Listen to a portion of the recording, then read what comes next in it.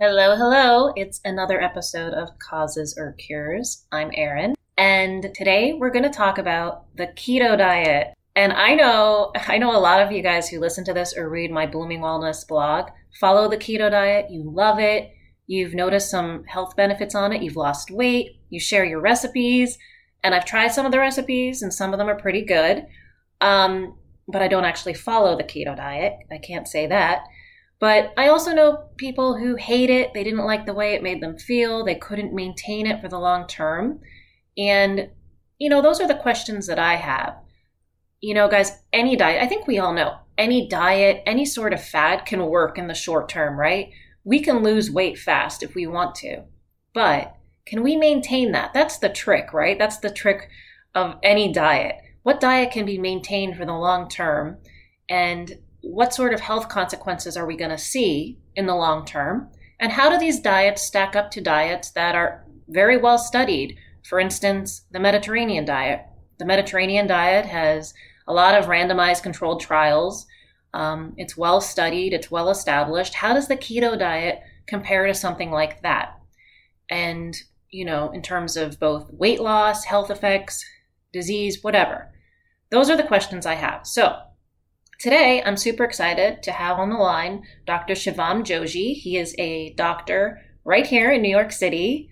He did he went to medical school at the University of Miami, and he did his internal medicine residency there. He also did a fellowship in nephrology at the University of Pennsylvania. So he is a kidney doctor. And he's written a lot on this topic and also plant-based diets.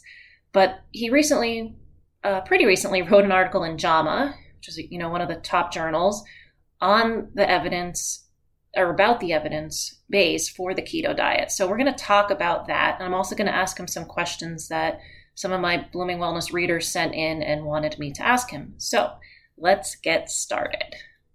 So guys, on the line, we have Dr. Joshi, who is going to enlighten us about the keto diet. So thank you so much for taking time out of your day to do this. No problem. My pleasure.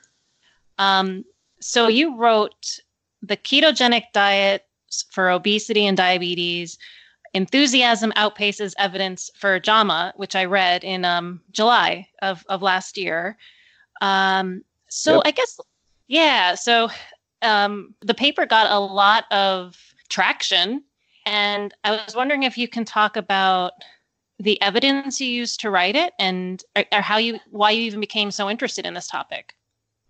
Yeah, so we were interested in this topic mostly from a perspective that people are saying carbs are bad, which is counterintuitive to everything that my co-authors and I know about unrefined carbs. So that's really what caught our attention. We've been paying attention in various ways to the low-carb movement. It's something that I got interested in when I was a medical student at the University of Miami at the time. Various low-carb diets were all the rage, so I was interested in.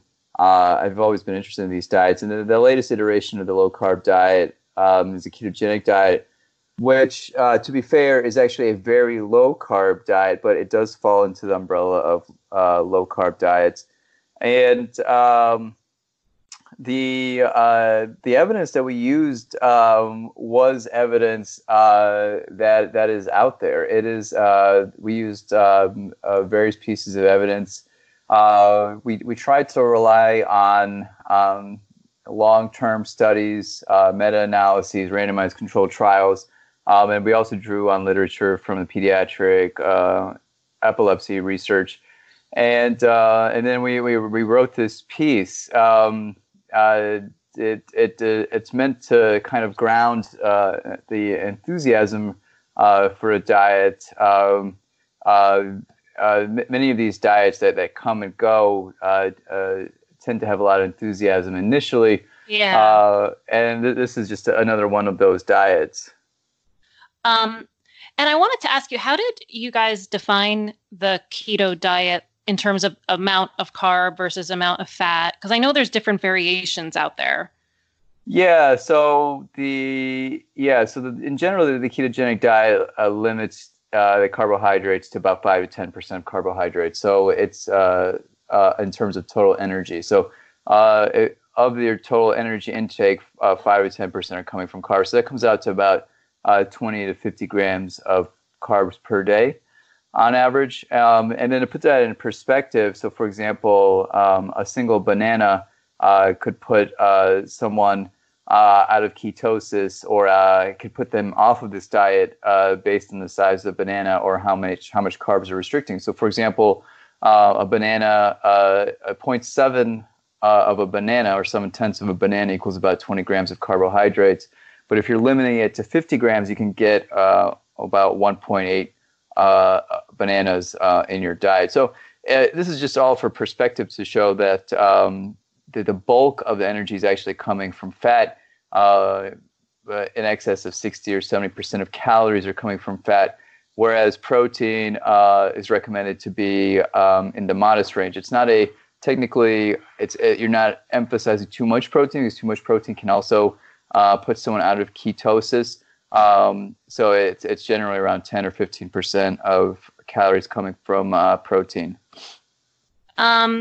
And I looked at some of the meta-analyses that you mentioned, and I think in one of them, or it said that the keto diet led to a 2-pound weight loss over a high-carb, low-fat diet. But it was statistically significant, but you questioned whether it was clinically significant, which I appreciated, because there is a difference between the two. A lot of people don't talk about that. So can you make a comment on what you meant by that? Yeah, so what I meant, so it's probably helpful to put this in a little bit of context. I recently gave a webinar earlier this week where I tried to explain basically what we wrote in the paper. So to put it in context, if you look at the literature on weight loss diets, basically the truth of the matter is that if you restrict calories, if you cut back calories, you'll lose weight. It doesn't matter really how you do it. As long as you're taking in less calories, you will lose weight. And that's what's been shown in a number of randomized controlled trials. They've been published in big journals like JAMA and New England Journal of Medicine over the years. And there's many of them too. In this webinar that I gave this past Wednesday, I spoke on 4 of them, and one of them was a meta-analysis. And they all showed the same thing, basically, that if you restrict calories, you'll lose weight. But the most important thing about any diet is how much you adhere to it. And so the diet doesn't really work, if you're not on the diet. It kind of makes sense, it's like a gym membership. It only works if you actually go to the gym. Everyone has a gym membership, but how many of us are actually going and actually use it? So it's kind of the same thing with diets. You can say you're on a diet, but if you're not actually adhering to the diet and doing the diet and following it, then you're not going to lose the weight. But the purpose of a diet is basically to eat less. So it doesn't really matter which variation of diet you do, as long as you're just cutting back on calories. So what we were trying to say in that point is that is the keto diet better than any other diet? So when you look at these long-term randomized controlled trials, long-term in this sense is 12 months or more, the weight loss compared to the other diet modality, which they looked at in that meta-analysis, was about 1.9 pounds more, or 0.9 kilos. So it wasn't a whole lot more than the comparator, and that's pretty consistent with what we know from the other trials that I just mentioned, saying that it doesn't really matter how you do it as long as you're cutting back on calories. So even though the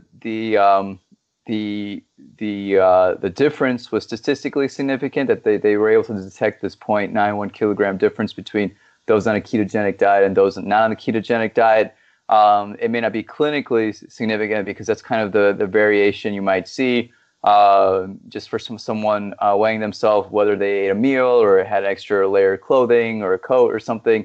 It's not something you would detect if you didn't have someone's weight in front of you. Right, and that makes sense. And sometimes I think when headlines get published after a study, people sort of jump on them and they become trends, but that doesn't necessarily mean that they're they're not the next biggest and greatest thing. I wanted to ask you about long-term glucose control, because a lot of people who've been diagnosed with type 2 diabetes try keto. And I guess the long-term glucose control is measured by hemoglobin A1C, right? It's just a blood test that you do. Did you find that glucose is better controlled, any different, the keto diet versus low-fat diet? Yeah, so there's a meta-analysis there by Bueno et al. That actually provides kind of the backbone of our piece that we published in JAMA last summer. And they looked at weight, that's where I was citing the 0.91 kilograms difference in weight. And they also looked at glucose control, as you just asked. And in that study, they found no difference for those who were diabetic and on the ketogenic diet for 12 months or more in a randomized controlled trial. So they didn't find any difference. The other interesting thing is that we were limited in the number of citations we could use in that paper. But what I explained in my recent webinar is that if you look at studies, the short-term studies show a difference, and sometimes difference can be sizable. So there's a 24-week study out there, and it shows a difference of 1.0% between the two arms, those on a ketogenic diet and those on a controlled diet. But then this difference in the hemoglobin A1C control, hemoglobin C is the marker we use. It's a 3-month average of blood sugars. That difference between those who are on the different diets tends to decrease as the duration of the study gets longer. So at 32 weeks, there's a study that difference became 0.5%. At 52 weeks, it became 0.3%.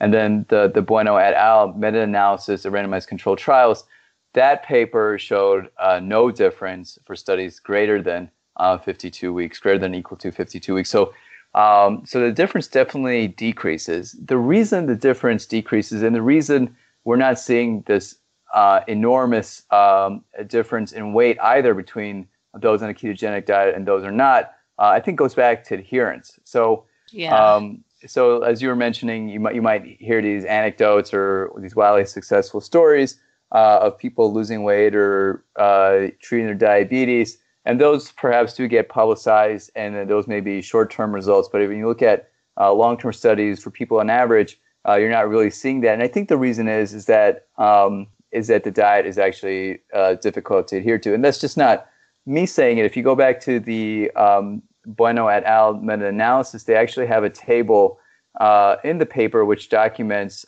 from several of the studies, the amount of carbohydrates that were being consumed at the end of the study.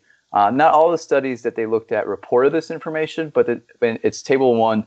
And in that paper, they have about 60 or 70% of the studies reporting this information. And what's interesting is that nearly all the studies that do report this information show that the people actually at the end of the diet were not consuming carbs consistent with the ketogenic diet. They're actually consuming more carbohydrates than would be allowed on the ketogenic diet, which is kind of surprising because if adherence is the most important thing for any diet, this diet is very difficult to adhere to.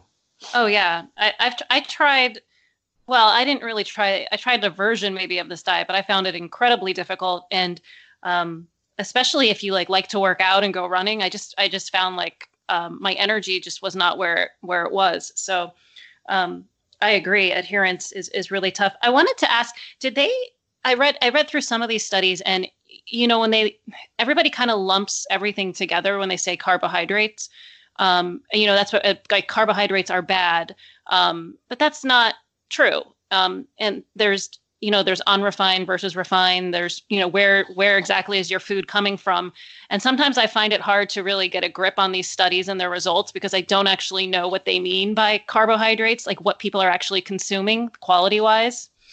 Yeah, I don't exactly.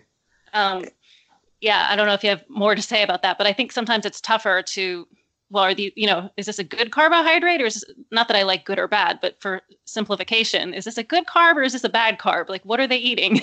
Right. Yeah, the devil is always in the details, and so much of the literature, unfortunately, is just focused on these broad strokes, and they look at macronutrients like carb intake, fat, and protein. I think we're seeing a lot of conflicting information at times. You may hear a study that's saying low carb is bad or high carb is bad. There's actually a study that shows both low carb and high carb both increase mortality. I think that's the Siedelman Lancet article that was published a year or two ago.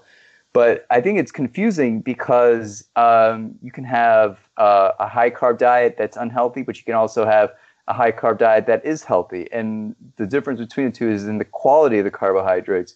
When it comes to fat, it's interesting because people recognize the difference in fats. Not all fats are the same. You have your trans fats, you have your saturated fats, you have your polyunsaturated, monounsaturated, you have healthy fats, bad fats. But when it comes to carbohydrates, people generally have amnesia about the understanding of the difference in carbohydrates. All carbohydrates are bad. We actually wanted to put into the paper that when we treat carbohydrates as bad, all carbohydrates, we are literally throwing the baby out the bathwater. But then the editor said that their international audience would understand that idiom. So we had to rephrase it in a different way. But I think people do that. I think people do that, and then people fear a banana or an apple in the same way that they fear sugar or soda or a pastry or white bread. And I think that's unfair because diabetes epidemic and obesity and things like that are not being caused by an excess of fruits and vegetables. One, because we're not even eating, less than 10% of the population is meeting the minimum requirements for fruit or vegetable intake. And then two, there isn't evidence supporting that eating fruits and vegetables causes people diabetes. So for both of these reasons, I think people are mistaken, but that's just what popular logic is at this moment. I agree with you 100% on that, and maybe that's an area for future study or distinction. Now, I read through, not everybody agreed with you, and you got a lot of comments on this paper. And I know you wrote a response after this that was also published in December.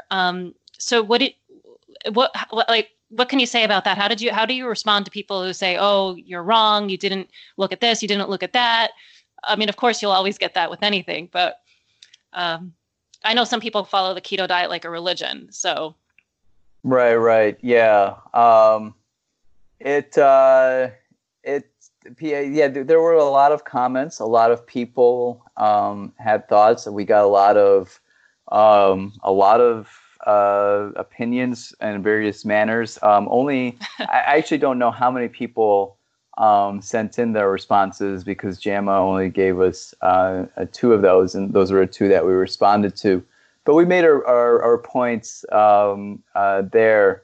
I think their point was that they had several points, but one of them was what was the differences seen clinically significant, and we talked about that and how that study was limited, and then adverse consequences of the ketogenic diet, and then we talked about that as well. Some of the concerns are the increase in LDL cholesterol, and then perhaps nephrolithiasis, which is a current interest of mine, which is kidney stones, and then one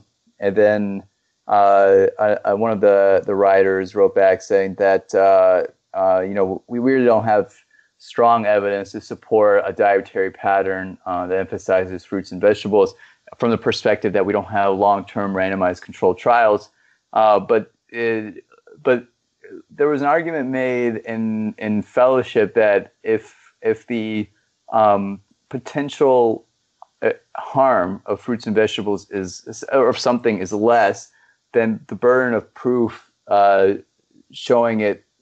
proving its worth should be lowered, because what's the downside of eating too many fruits and vegetables?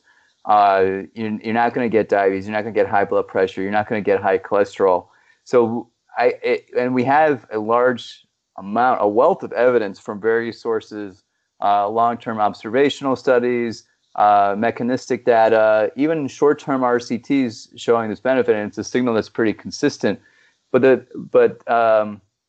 To not recommend anything, I think leaves a vacuum and allows these diets and other groups and people with nefarious interests to dominate this space. And I think that's kind of what happened. I think the lack of nutrition teaching in medical schools, the lack of being proactive by medical organizations to make recommendations, and the hesitancy and the lack of value placed has kind of left diets and fad diets and supplements to be a very dominant industry these days. Oh yeah, 100%. And plus, it sounds like a quick fix. Like you'll lose the weight fast, so that's appealing to a lot of people. I wanted to ask. You mentioned some of the risk factors and that you were interested in kidney stones. Do you have any information on that? Like how often that happens when you're on the keto diet? Yeah, so I'm actually looking into that right now. So, from the adult literature, believe it or not, we actually have 0 studies looking at it. No one really knows from the adult literature. But if we look at the pediatric literature, so the ketogenic diet has been used for patients with pediatric epilepsy since the turn of the 20th century.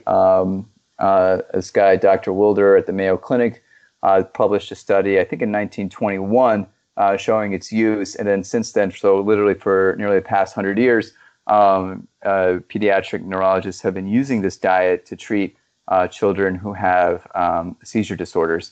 So from that literature, we know that children on this diet do develop kidney stones. And the range of how common children develop kidney stones range goes from 2 to 25%. So it's a sizable range. Well, 2% is not so bad, people might say, but when you look at the studies, it tends to predominate around 10 to 15%. The average incidence of kidney stones in the population is around 10% anyways, but if it's higher than 10%, this could be an even greater risk than the standard American diet causes the risk that's caused for kidney stones. There are potential reasons for why kidney stones could form on the diet. The diet is consistent with what we know does cause kidney stones. For example, eating a high amount of animal protein does acidify the urine and promotes the increase in kidney stones. Many of the foods consumed do increase the amount of calcium that's put out into the urine, which increases the risk of kidney stones. There's also a decline in this compound called citrate in the urine, which is likely reflective of the acidosis, not only in the foods being consumed, but the acidosis that's generated from the diet itself, from being in ketosis, that also likely promotes kidney stone formation. And then there's other reasons like the lack of water content in many of these foods, since people aren't eating many plant-based foods, which tend to have a higher water content. And then things like stone inhibitors, things that would prevent the stone formation, like your micronutrients like potassium and magnesium that you may not be getting on a ketogenic diet, that could also promote the risk of stones. So there's a lot of theoretical risk, and people are looking into it now. So time will tell, and we'll have more solid evidence. But for the time being, it's just one of those things that with this diet, I know people are jumping onto it, but we don't know if it'll give you a stone a month from now, let alone what will happen 10 years from now. Does it increase your risk for having a heart attack or stroke because LDL cholesterol is going up? We just don't know. We don't know the safety. And I think people need to take that into account. One of the analogies I make is that if this were a medication and it was going for approval, or you were coming across and had to decide whether to take it, this medication has the same benefit as perhaps other dietary therapies, for example, or other options. The risks for it are there in some regards in increasing LDL and other things, and then long-term uncertainty is unknown, and then the alternatives of this are plentiful. So then, if phrased like that, would you choose to take this medication or this dietary therapy? And I think a lot of people would pause and consider what's in front of them. Yeah, and I think too, when I looked at the studies, like long term was really around a year, but for me, long term should go a lot longer than that. And I think that would be my concern, like, what's happening from 10 years to 15 years out. I did want to ask, do you think it can be, like you mentioned, the pediatric population that has the seizures? I also was reading because I'm interested in PCOS just because it's the most common, I think it's the most common endocrine disorder, and it's associated with high insulin and obesity and all that, as you know. But they seem to have some success on the keto diet. I don't know if you've done research on that or not, or looked into that. No, I haven't looked too much into that. Well, it might be something to, just because I was like, maybe it's a diet that benefits certain, cohorts of the population. So I want to ask a few questions that my listeners, I told them you were going to be on the show and they are very interested in the keto diet. So sure. If you don't mind. So this was one question that someone asked: does it give the pancreas an opportunity to rest and the liver? And I think when she was talking about the pancreas, she was referring to the cells that produce insulin. Yeah. So I don't know. I guess that's something out there. Yeah. I don't know how to answer that. I mean, is resting good? Like, the purpose of the pancreas and the liver are to support daily life physiologically. Those are organs there to maintain life. The concern in these states, in states of caloric excess and diabetes and obesity, is that, for example, the liver is being damaged perhaps from too much fat, and then perhaps the pancreas is working more, so to speak, maybe producing more insulin. And maybe in that regards, the ketogenic diet you are seeing, one would imagine, a less of a rise in the amount of insulin being produced, and perhaps because glucose is not going up. But I caution against that. It does make intuitive sense. So if you're eating less carbs, your blood sugar won't go up. You need less insulin, and there are studies looking at that. But what's concerning is that eating more fat makes it harder for the body to metabolize glucose. So this information actually dates back almost 100 years, and that's what I was. I mentioned this in my webinar this past Wednesday. Is that so? There's a few studies looking at this. So the study that going back to 1921, 1927, it's Sweeney et al. And JAMA. They took a bunch of I think they were medical students and divided them into different groups, and they ate a lot of fat, protein, or carbohydrates. And what they did was, at the end of 2 days of doing this, they fed them a fixed amount of glucose and then measured their blood glucose levels. So basically, they did an oral glucose tolerance test. Many women are familiar with this because during pregnancy, the obstetrician will recommend to do this to determine if the lady has gestational diabetes.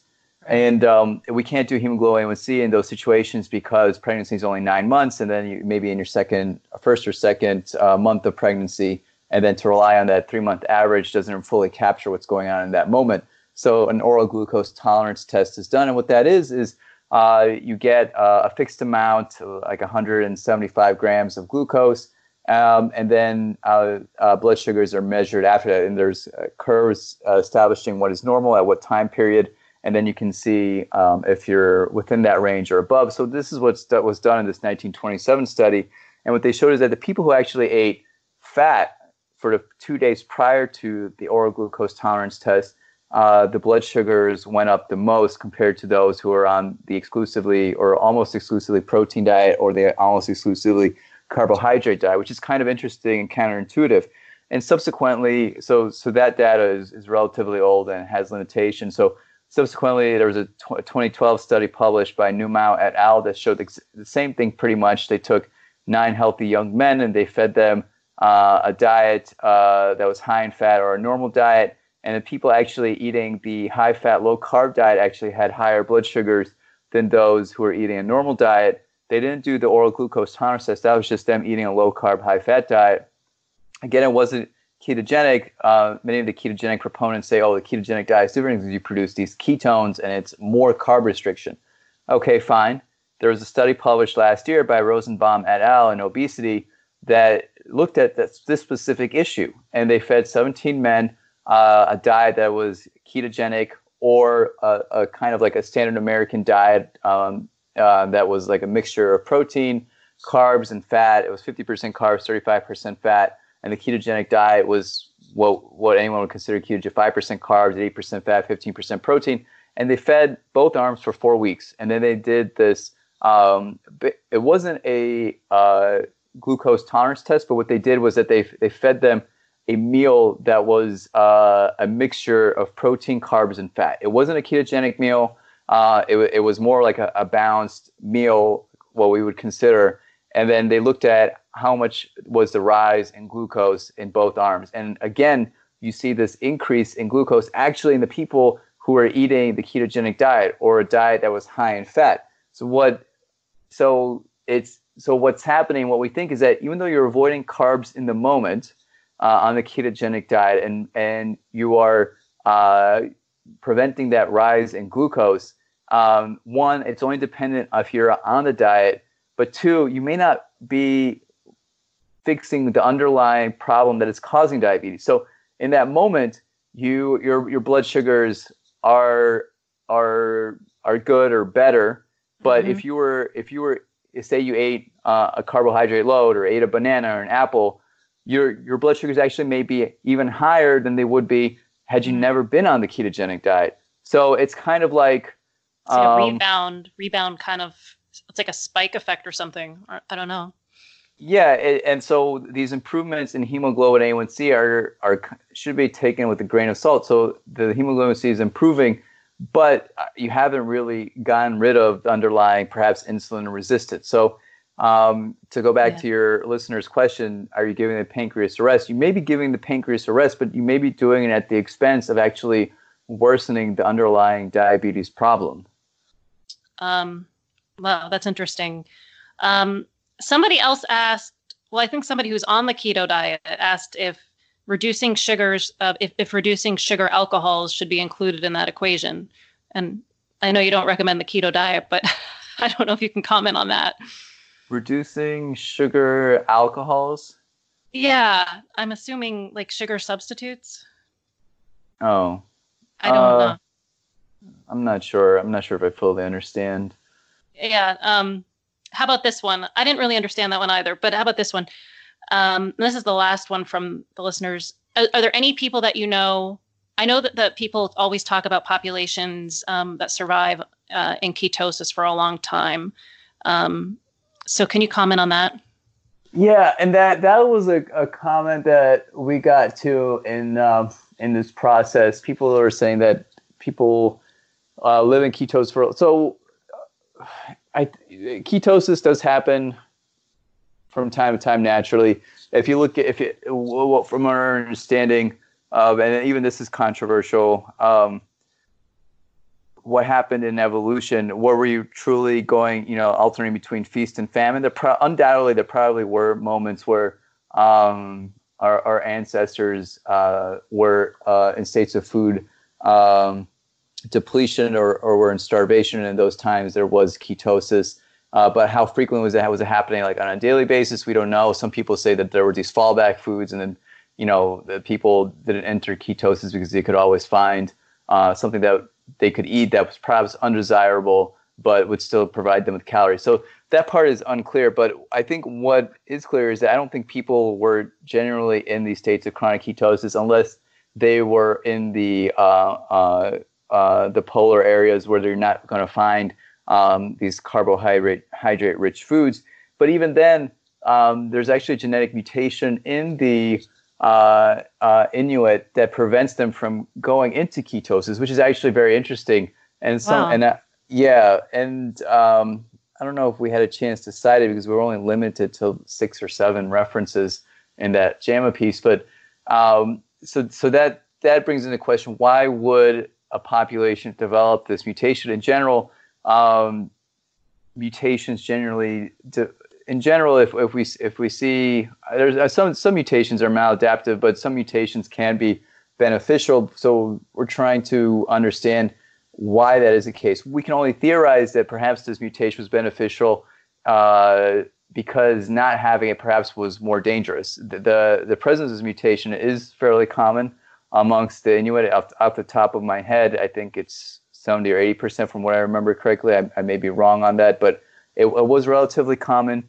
And the only reason we could think of is that perhaps in a situation where you are also ill or in time of stress or during infection, that the added acidosis from that stressor probably puts someone at a risk for even worse outcomes, perhaps like severe acidosis that you might see in someone who's septic, and then these people may be more predisposed to dying. I'm not sure. And no one can really be sure, but it's just one theory. But it's certainly interesting and it requires more research. But what populations are in states of chronic ketosis or are eating 90% of their diet in fat? All the populations that are non-polar, which is the bulk of human civilization, the bulk of our human ancestors, were eating diets that contain more than 5 to 10% of carbohydrates. So that's basically a myth then, that people can do that. I want to ask one final question, since you're a kidney doctor too. What I think I read somewhere that you follow a plant-based diet. Is that true? Yeah, I do follow a plant-based diet. And is that one you'd recommend, or like in terms, if people are, people are always looking for, right? I mean, they're always looking for diet advice. And I actually see a lot of people switching to a plant-based diet, but do you have any recommendation in terms of what people should be eating, or in terms of longevity or decreased mortality or morbidity and all of that? Yeah, so the plant-based diet we recommend, and the one that I practice and I tell my patients, is one that emphasizes the consumption of whole plant-based foods. So it's not going to be your Oreos or your cotton candy or things like that. These things that are technically from plants, like sugar and things like that. But we want to emphasize the consumption of fruits, vegetables, whole grains, legumes, lentils, nuts, seeds, things like that. That provide the bulk of the calories in the diet, and it's a diet that emphasizes zero to minimal consumption of unhealthy foods, including fried foods and junk food, and then also animal-based products. There's varying definitions. It's dependent upon ultimately where people land. It's dependent upon a number of things. Like culture and their friends and family and preferences and their circumstances. But in general, what we do see throughout the literature and from multiple sources of evidence is that the consumption of fiber-rich, nutrient-dense foods like these are consistently associated and at times even causative of positive health outcomes. And there's studies to support this, like we see, the people reference the Mediterranean diet or the DASH diet or flexitarian diet or these various diets. What they all have in common, Ornish diet, what they all have in common is that the bulk of the foods being consumed are from plant-based sources. So that's pretty safe territory to tread on when considering how to improve one's diet. I just want to thank you so much for your time. It was very interesting, and I look forward to the feedback on this. And I guess, do you have more publications coming out in this area, or you're working on the kidney stone one? Yeah. We're always working on things. We should have some more things coming out in the near future, and then yes, hopefully some information coming out on kidney stones. Well, that'll be really interesting. And thanks so much for your time. I really appreciate it. Yeah, no problem. Thanks for having me. It was a pleasure to be on your show. Absolutely. Happy to come back. Yeah, I learned a lot, and I'm sure my listeners will too. So I really appreciate it. No problem. Pleasure was mine. All right, have a good rest of your day. You too. Thanks. Sure. Bye. Bye. Thank you so much for listening, guys. Thank you to Dr. Joshi for your time. I know I learned a lot, and hopefully my listeners learned a lot. As always, I'm going to link to the article that we talked about, the one on the evidence base for the keto diet. And if you follow the keto diet, if you're interested in it, I definitely think it's worth reading. It's very well written. It's easy to understand. So check that out. And I just want to say one thing. I mentioned during the interview that the keto diet was used by women who have PCOS or polycystic ovarian syndrome.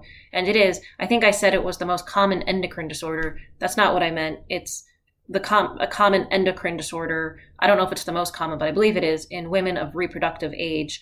And so that's worth looking into too. All right, guys, that's it. Hope you subscribe. And if you have any questions, as always, you can leave a comment on my blog or a comment at the podcast site. Actually, I don't know if you can do that, but you can email me, Erin@bloomingwellness.com. Thanks, guys, and everyone go out there and have a great day.